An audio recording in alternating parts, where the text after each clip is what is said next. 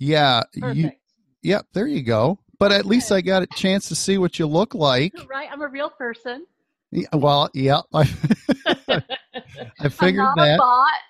Yeah, exactly. I didn't think you were. No. But Let's. it is interesting in the world that we live in today that I have gotten so many requests to confirm that I am a real person. Because it seems so unbelievable. And then when people realize I'm real and they start reading my website and checking things out, then they get a little excited. Good. Yeah. And I'm stopping. Yeah, I was messing around with the automatic background, but where I'm at in the house, the background doesn't. That's why if you saw me up there for just a second, it was kind of a mess. It's kind of like, I don't know if you've ever used a screen that originates from the computer before, but it's not. No. Okay. All right. Well, I have not. It's like a green screen. So you really got to be careful with what the background is. Yeah. So just FYI. That is excellent piece of information that I will stick in my pocket. All right. Great. So you are in Florida, correct? I am. We have two homes. We have a house in central Ohio, which we have been desperately trying to sell for a couple of years and just have not been successful. And it actually has the coolest story. I'm going to find a way to use it in the campaign. Okay. But my husband's job, we moved 7 times in 7 years. We have been in Florida for a little over a year now, which is amazing because we met in Florida and our 2 youngest kids were born here in Jacksonville. So this kind of feels that our country has taken. Yeah. Kind of as unbiased third-party observers and how different things are regionally, especially Ohio. Ohio was very educational. Where are you? Michigan. Michigan is lovely, but you're probably dealing with a lot of the same problems that we saw in Ohio. Yeah. There's regions are amazing. So even though we're one country, there's obviously issues in different parts, and you've seen them, and that's really cool, and that gives you a great perspective, like you said. Yep. And I still believe that there's good in our country, and I think that it just needs to be ignited. I still believe there's more right with our country than there is wrong, and I refuse to believe that there's anything so wrong with this country that it can't be corrected with a little common sense and compassion. Common sense. Yep.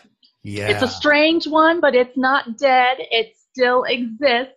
And when you start poking people, they start putting the dots together. I'm really good at connecting the dots, right? Joe Biden said that if you're good at connecting the dots, we need you, and I am here for you. Let me help you understand the way this puzzle works and how we tweak the system to get it to work more efficiently. Yeah. Yeah, that's cool. You know what? You're jumping off the audio like your story, and like you jumped off the LinkedIn when you reached out to me. Thank you. Yeah, you sound like you got it together, kid. Yeah. And it has been an evolution. It has been terrifying and exhilarating all at the same time. And, the normal rules don't apply anymore. And normally, because I do have a really unique personality, and normally I have to contain myself and not let my freak flag fly too much because I don't want to scare people, right? Yeah. But Donald Trump's so out there, I have to really embrace my full personality and let it loose, right? And so most of us spend most of our time, controlling our worser impulses and behaving ourselves and acting appropriate in public. But to beat this Goliath, right? This is the greatest Goliath in David's story in history. And in order to beat this beast, I'm going to have to get creative. I have to let all my personality out. I'm looking forward to it. The smart stuff's easy. It's the fun stuff that engages people and grabs their attention and keeps their attention for 2 years, right? Yeah, because it's not just breaking through the noise. This isn't a sprint. It's a marathon. And, I'm looking forward to it. It's going to be fun. That is so awesome. You know what? You're inspiring me just sitting here talking to you, and we've never met before. So thank you. Yeah, that's great. So just so you know where we're at as far as the interview is concerned, I've done us both a favor, and with podcasts you do previews, you set up the show and whatnot. So and I got all of the affiliate marketing and all of the intro out of the way, and I already have that recorded, so you don't have to sit here and listen to me for 5 minutes talking about the Drozdcast podcast and how many viewers and listeners and downloads. And I like hearing all that stuff. That's exciting. Yeah. Everything on Twitter and Facebook, because I got pages there so that I can share and people can find me. And I'm also going to be uploading the link to BBS Radio, where my radio channel is, because it's supposed to be a hub where I can keep all my interviews. And it's not like official, but they just told me Thursday, and I didn't even know it was in the works, but they're getting me on iHeartRadio. Wow. I know. I'm like I didn't even know they were working on it, and then they were so excited about the deal, and then I just couldn't help but be excited about it either, because it's going to catch fire, and the country is thirsty for this, and the people that I talk to everywhere are like, yes, finally, and because the Democrats are kind of in the same spot the Republicans were in 2016, and I saw it so clearly when I wrote my book, but to watch it play out the way it did, it was unnerving. It was scary on a very different level. Like when I think about the scariest movie I've ever seen, I think of the movie Elysium, right, where they build the floating island above Earth in our atmosphere, and the rich people go live up there, and they leave us poor people down here to kill ourselves. That could happen. So that seems like a scary thing to me. That's my idea of scary. Yeah. And so to watch Trump come out and do all these horrible things, in such a drastic difference from my book, it was like watching my dream turn into a nightmare. And for me, this is about taking my dream back. Awesome. And you're doing it. Yeah. And that's so because we're on a free Zoom, I think it's only good for 40 minutes or so, or maybe limited, right? So why don't we just start in with the questions? I'm going to do a brief, just a brief, because you sound like you can introduce yourself. Just go all day. So, all right. So I'm just going to do a brief interview, and then we're going to start off with your book, if that's a good place for you to start. Sure. Absolutely. Okay, great. Okay. All right. Very good. So here we go.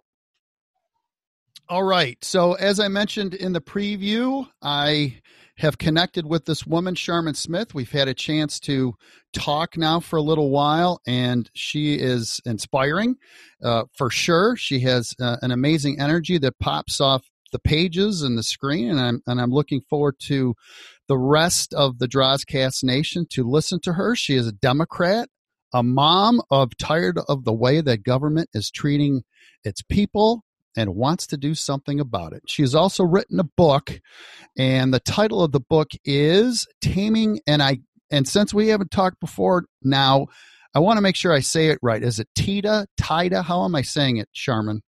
Tida. Okay. Tida. So Taming the Tida. Yeah. All right. So welcome to the Drozdcast. Sharmin Smith, how are you? Good. Thank you very much. I appreciate you having me on today. My pleasure. And congratulations on your success with, and for those of you who don't know, Sharmin has an ever expanding radio show along with all these other amazing things that she's doing. And the reason why we brought her on is because she is running for president in 2020, and it kind of all at least begins with me, or kind of starts with this book, Taming the Tida. So let's start off there. So tell me about the book, what it's about, and then we'll just take it from there. So go ahead, Sharmin. Perfect. So it's Taming the Tida. Tida is a Hawaiian word for an aggressive female personality that will fight you. Here on the mainland, we refer to it as RBF, right? And Yes. Over in Hawaii, they talk a lot about the stink eye. And, I have a look about me. It is definitely for sure. Most people would rather walk away from me than anger me or deal with my mouth. It is one of the things that is really, it's a joy about me. It's a benefit to you as I negotiate on your behalf. That's for sure. But the Tida I heard so often in Hawaii, and I didn't know what it was, and it took me a while to learn about it. And when I finally learned, I realized there's a little Tida in every woman I have ever met for as long as I have been alive. And Shakespeare proved that he could tame a shrew, but I'd like to think I proved that you don't tame a Tida will tame you. And so the book is a fictional story about politics, religion, and a reality TV show giving Republicans a candidate capable of beating Hillary Clinton in 2016. I self-published 6 months before Trump announced his campaign, and a lot of what I wrote played out in real life, just not the way that I wrote it. It is a much better read post-election than it was pre-election. But for me to watch, because I wrote a beautiful story about uniting the nation and the world behind the common cause of eradicating pedophilia. And to watch the things that I wrote play out in the opposite way that I wrote them, not in the beautiful, healing way I wrote them, it was like watching my dream turn into a nightmare. And so for me, this is about taking my dream back. The book provides an antidote to every disease Trump has given us in the last 3.5 years. And as I watched it play out, it was terrifying. But now that I am more comfortable with it and I understand it and the way the book was written and the way it flows through history, it takes up 45 years. And if time is fluid, that's certainly represented in this book. The reality of what keeps me going every day is not what I wrote that I got right. It's what I wrote that hasn't happened yet that keeps me moving forward. Because it's like being given a gift. It's like knowing that the worst, most catastrophic events in human history are about to unfold. And we have an opportunity to clean our mess up before it happens. One of the biggest topics of my book is the death penalty for pedophiles. I believe it is the one issue that brings together at least 2/3 of the voting population. And it gives us one thing that we can all agree on. And not all of us, but most of us, you'll be surprised. You'll have to deal with people who defend pedophilia. It is a painful reality check. Yes. But it is the one issue that most of us can come together on and agree on. And it opens the door for us to get through everything else.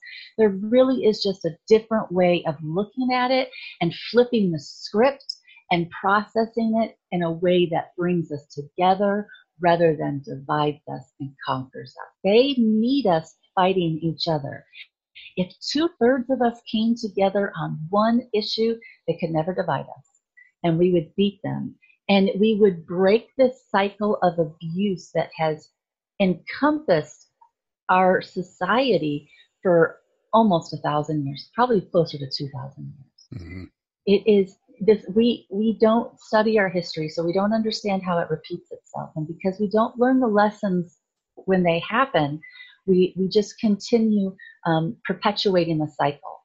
And we have an opportunity to really focus right now and stop a lot of the abuse and heal our people, because there is things that are coming and we need to be prepared for them. Yeah. So it sounds like that the topic. It sounds like you were looking for one thing that you think everybody could rally around. So that's probably one of the main things that's inspired you to do so. Plus, you're a Tida, right? You're fierce. Right, Tida. Yep, I'm a Tida. Absolutely, I'm a Tida for sure. Yeah, I'm gonna get that right here before we're done. Tida. So, have you been in positions of leadership before this, where you've kind of built a foundation, so you understand what your style is? Because as you know, and as we've talked about, the Drozdcast podcast is a lot about leadership and motivation. So leadership comes in different forms. Leadership has many different variables to it. What's your leadership style? So I come with a history of financial services for my background, and I have been had the opportunity to lead multiple teams before. And I believe that there's two types of leaders. There's the type of leader that you're afraid not to follow, and there's the type of leader you crave to follow. And I would prefer you crave me than fear me, to be 100% honest with you. As a young leader, I had to learn early to lean on the strength of my people. I did not possibly know everything. I could not know everything. Leading people comes with its own sets of responsibilities and its own sets of challenges and rewards. And you have to take care of your people.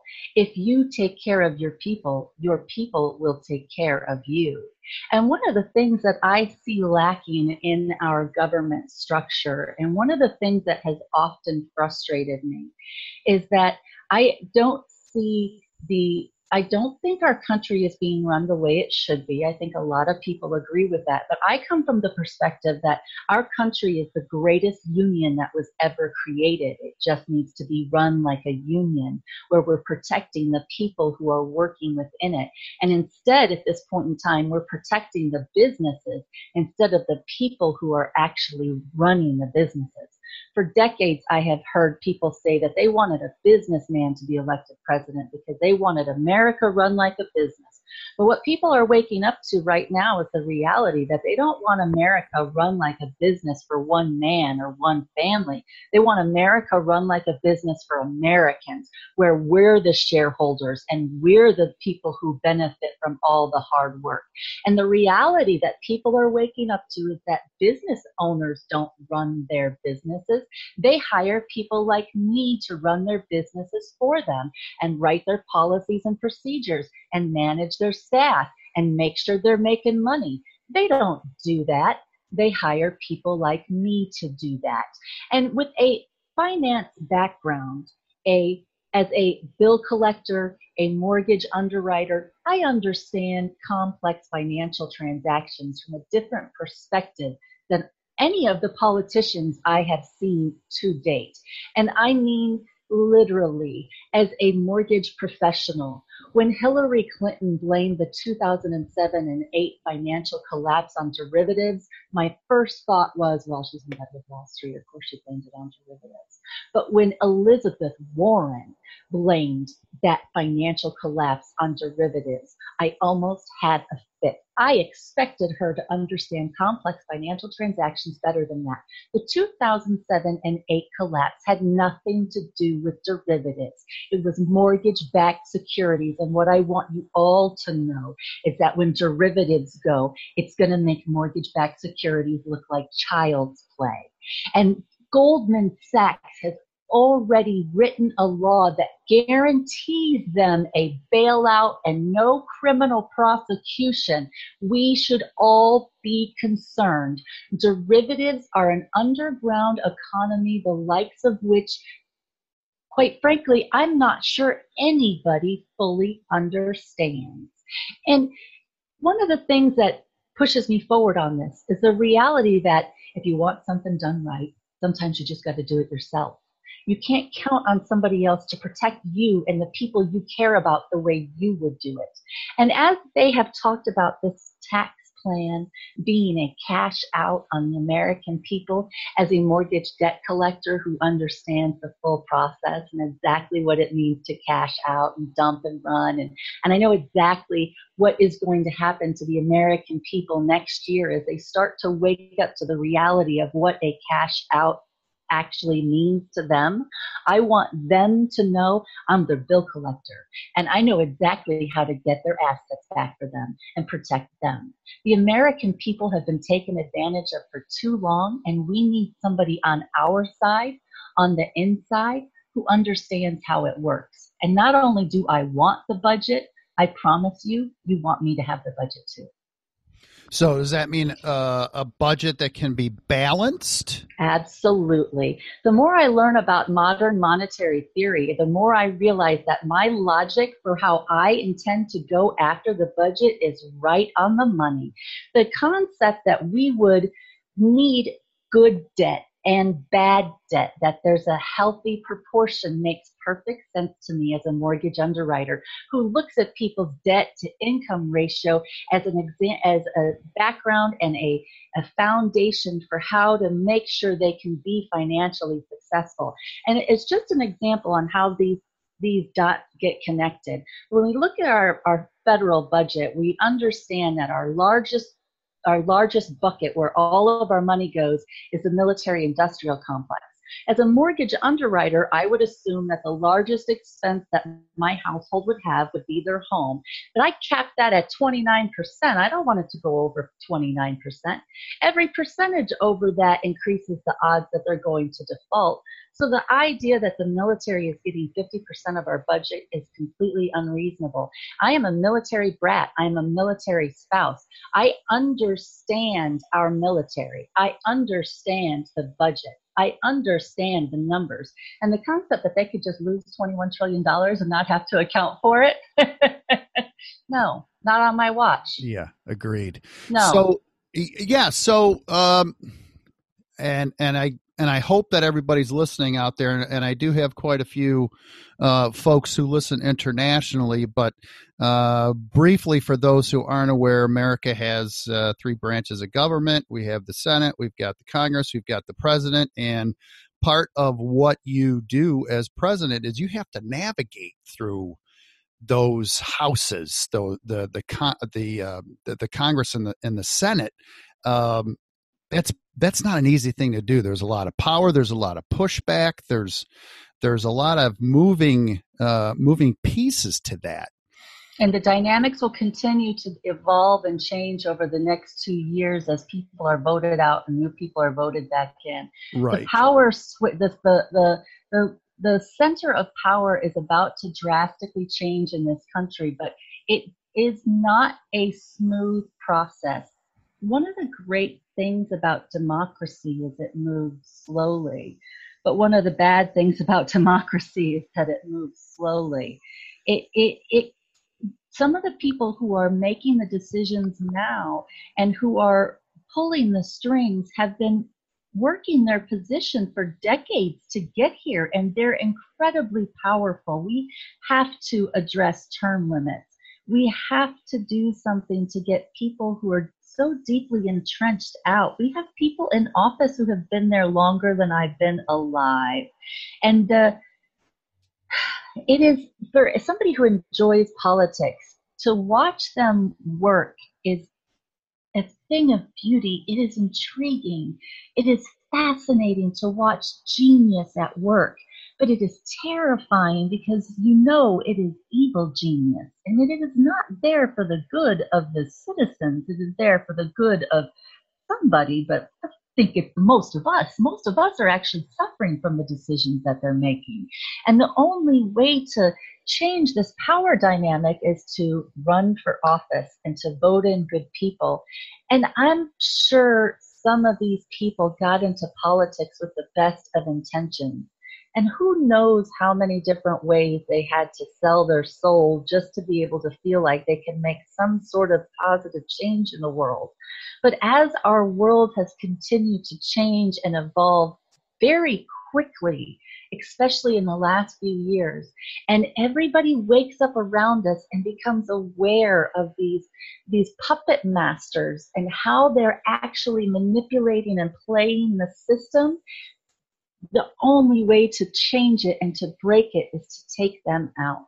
And as people wake up and they register to vote and they go to the polls and they learn about the process, participating in the process. We're in a change. We're in an evolution right now, and it is going to continue like a snowball effect and an avalanche.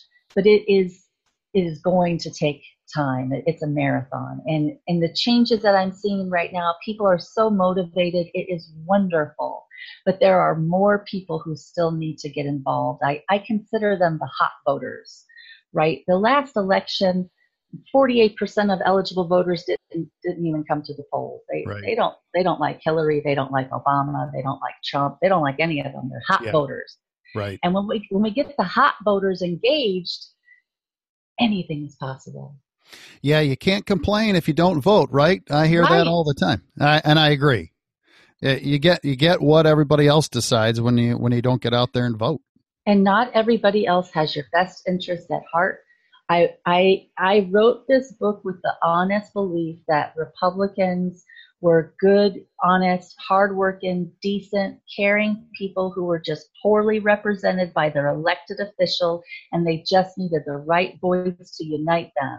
And then Trump showed up, and I realized I was wrong, and I was naive, and I had given people far more credit than they deserved, and the problem was much bigger than I had realized.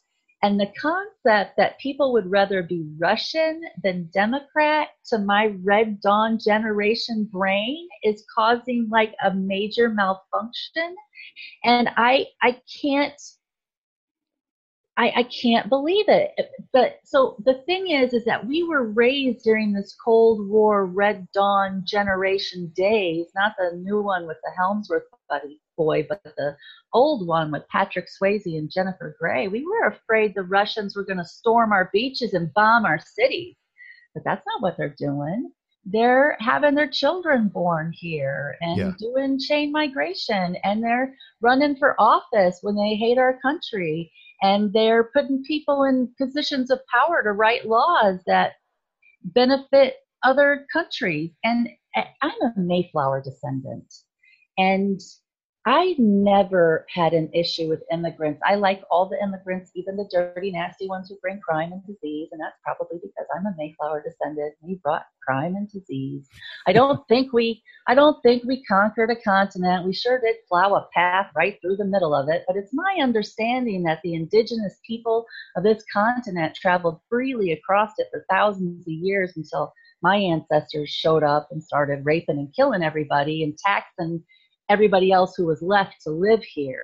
And I could certainly apologize for that. And I could scream into the wind until the end of time to apologize for that. Or I could step up and I can do something about it before people like Donald Trump just roll in here and make it any worse. I don't think we have a problem with the brown immigrants who come to this country. We seem to have a problem with white people thinking they can just roll in here and take over and change everything just to suit their needs. And we need to have a conversation with some of those people. And if they think Russia's so great, I have a wonderful offer for them after I become president. And I think it will help solve all of I think it will help solve all of our problems, really. Please do tell, unless you're saving it. No, I don't mind sharing it all. Okay, I didn't feel like you were afraid to share. There was the pause, but please go ahead. Please. So anybody who would rather be Russian than be American or than be Democrat, I will make them the offer to cash them out, to help them liquidate all their homes, their personal property, whatever they want to take with. Refund them back everything that they have paid into Social Security, not Medicare, but everything that they have paid into Social Security, and provide them visas so that they can travel to Russia and provide them their money within 60 days of being elected. If they do not want to be here, they're welcome to go. If they think Russia's so fantastic and they don't want to be here with all the changes that are taking place and all the brown people that are populating around here and all the white people and brown people mixing together, having babies, they want to go somewhere where everyone's right, where everyone's white, and it's the religious beliefs that they believe, and they support all that stuff. We'll send them. We'll give them some money. We'll let them go, and we'll wish them best wishes. Be the best money we ever spent. Well, as you can see on my picture here, as we're doing the recording, I've got a book in front of me there, and my book is, a lot of it has to do with leadership. It has to do with culture, company culture, but it also has to do with diversity as well. And I think that, especially in the workplace, and that's where my perspective is from in my book is, changes are here, right? I mean, the country's changing all the time, from a religious, from a cultural, and from a color standpoint. And we just all got to find a way to get along. And that's really my message there, because the more differences that we bring into the workplace, the more diverse the workplace, the more successful the workplace is. And that shows itself in research and whatnot. So I like to talk about the transition from tolerance to embracing. So as a kid, I come from a really bad home, right? The worst of the worst. And I just remember feeling tolerated all the time. And I remember the first time I met people who embraced me for my quirky personality and my funny outlook on things. And I remember the feeling of being different, from being tolerated to being embraced. And the thing about being tolerated is your patience runs out. And you get to the point where you can't tolerate this no more. But when you embrace somebody, you embrace someone's differences, you embrace what makes them unique and their diversity, and you embrace them and you get to know them.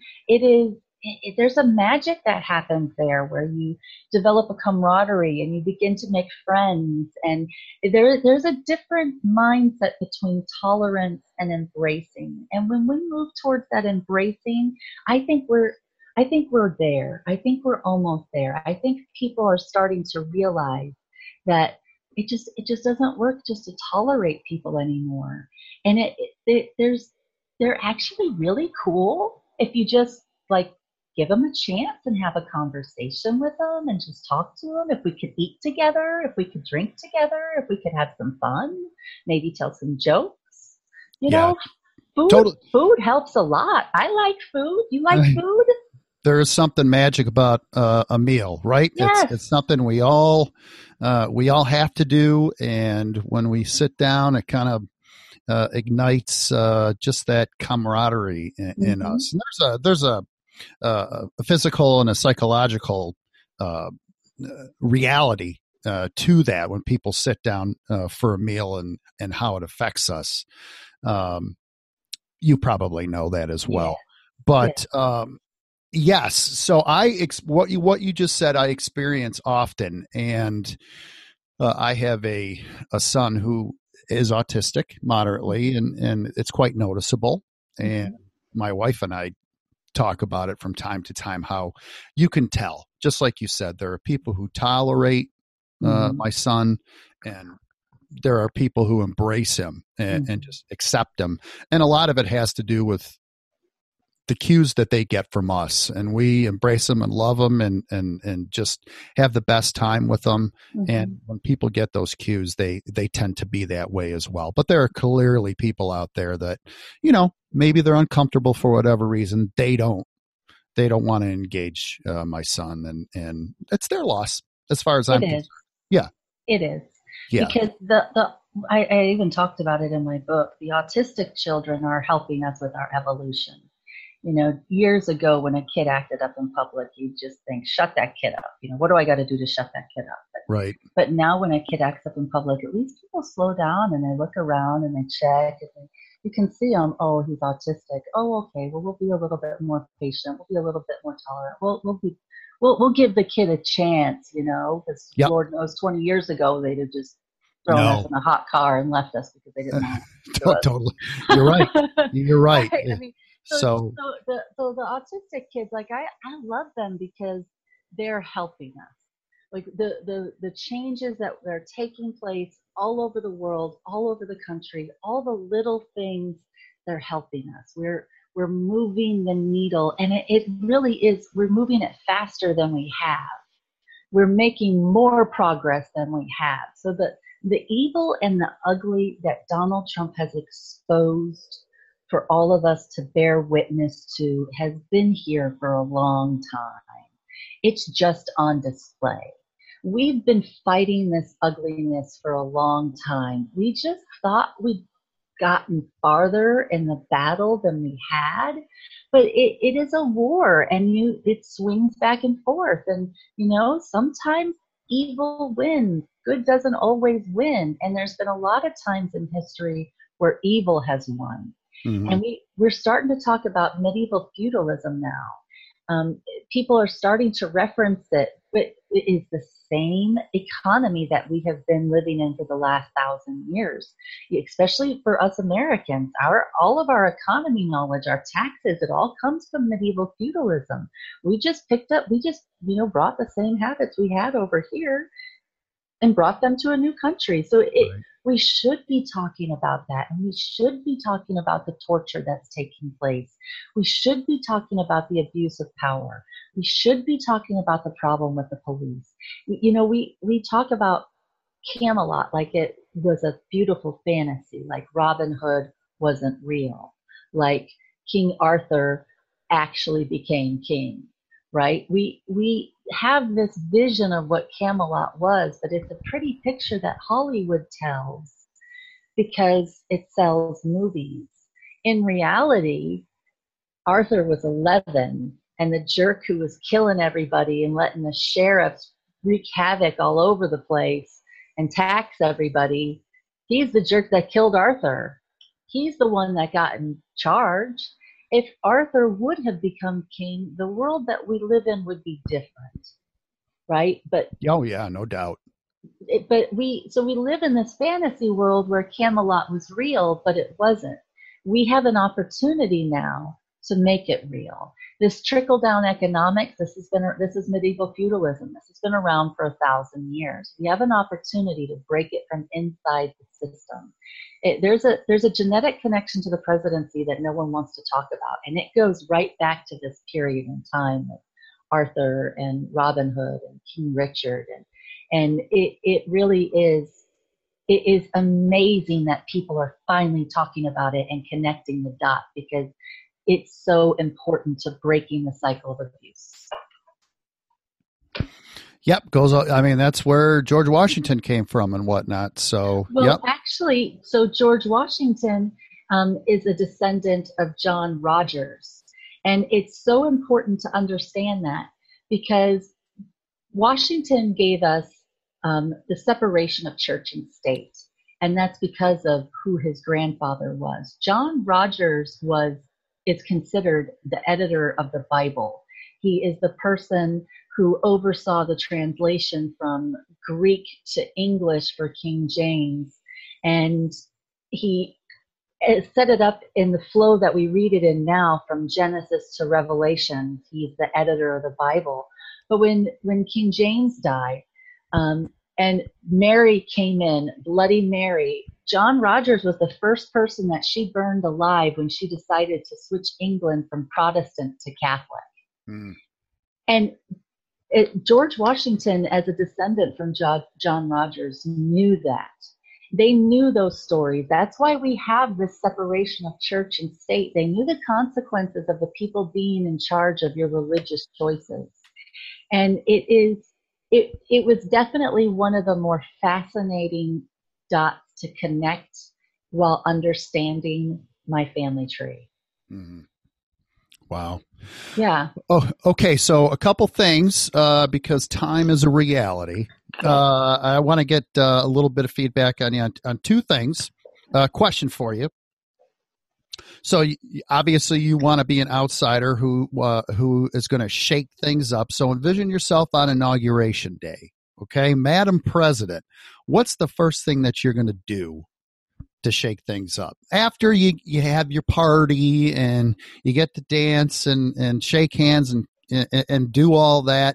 Your first day on the job, what are you going to do? What happens January 21st, 2021? Yeah. So it's kind of funny because one of the things that's unique about me is that I will not be giving you a first lady. I will be giving you a first dude. And as president, we've been watching all of our presidents for forever. They just let the first lady stroll in and take however much time she wants, and she can come up with some sort of thing that she wants to champion. Right. That's not how it works in my house. This is a military household. I do not salute. I do not give orders. I am a spouse. My husband can take as much time to decide whichever campaigns he wants to support, but on January 21st, 2021, if Puerto Rico is still a mess, I'm tasking him. He is a disaster recovery specialist, a retired Navy helicopter pilot, and I will be fixing Puerto Rico January 21st, 2021. I will be putting his disaster recovery military mind to work for our country. There's a difference in our relationship, the way it works. And we are a team. And there is a lot of benefits to bringing a retired Navy officer to the position of first dude, and the things that he will champion and help with and make a difference in our world and the way men are perceived in our country. That's the first thing that you can expect to receive from me. Awesome. Okay. Yeah. And then one other thing. I don't know if you mentioned it at the top, but I'm mentioning it now. You do have a radio show, and yeah, I did mention it, an ever expanding, successful radio show. Tell us about it. Give us a little background on what your radio show is about. How people that are listening to this podcast can listen in. Sure. It's every Thursday at 1 p.m. Eastern Standard Time, 10 a.m. Pacific Time. It's on BDS Radio. You can find it online. The name of my show is Taming The Tida, Tida, and it's a talk show where I bring people on to interview, but I talk about myself and my opinion and politics and whatever is going on that week. There's always plenty to talk about for an hour. I've also, I have a webpage, sharminsmith.com. You can find me on Twitter and on Facebook. But the radio show is really exciting because it gives me such a wide and vast opportunity to interact with people. There's actually a way for people to call in and talk to me directly, and that's something that I'm looking forward to really embracing and seeing the way that develops, because I like the idea of talking to people directly about what their issues are and their concerns are. And it's just such a wonderful thing to be able to talk to people and give them ideas and suggestions, and for everyone to know that someone who really does care and really does understand is out here fighting to make it a better place for all of us. Yeah, and it's a great platform for you with your aspirations to talk about that. And if people are moved, and I have checked out your website, if people are moved to help fund you and give you donations and whatnot, you can do that right on your website, correct? That is correct. I'm not actively asking for donations until after the midterms are over. I want people to fund their candidates until November. Like I said before, this is a marathon, not a sprint. I absolutely can accept donations through ActBlue or through my website. I'm working on merchandise because I know people like that, but it's clearly not my skill set. But yes, I am a 99%er. Right now, everything's coming out of my own pocket. But they're predicting that it will take over $1 billion to fund a campaign for presidency in 2020. And I can assure you, I do not have anywhere near close to that kind of money. I have bought some Mega Million tickets, and I am feeling really confident about next week. If I were to win both the Mega Millions and the Powerball in the same weekend, I would probably, after taxes came out, have almost enough to fund this campaign. It's ridiculous how much isn't it? politics I mean, costs. that just It's insane. Yeah. But that just tells you how important it is, and how important it is that we put in someone with some values and some morals and some dignity, who understands what it's like to pinch a penny into a copper wire just so you can eat. And if there is anything that I have done successfully in my life, it has been manage my money. And I am grateful to understand the way the big numbers work, and to have a concept on how to make it better for everybody, because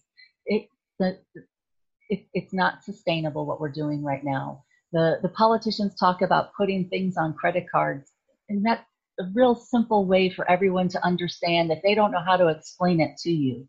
If you can't explain it simply, you don't understand it. And as they're trying to pull out all these similarities to try to get people to connect, what comes across to me is they don't understand it. And I don't want them messing it up anymore. I want the budget. I want to fix it. I want to fix healthcare. I understand how payroll works. I understand how we can trick all the systems to make everything work. We make enough money in this country to pay for everything. Some people have figured out how to trick the system so they can take a cash out against us. And we have to stop that.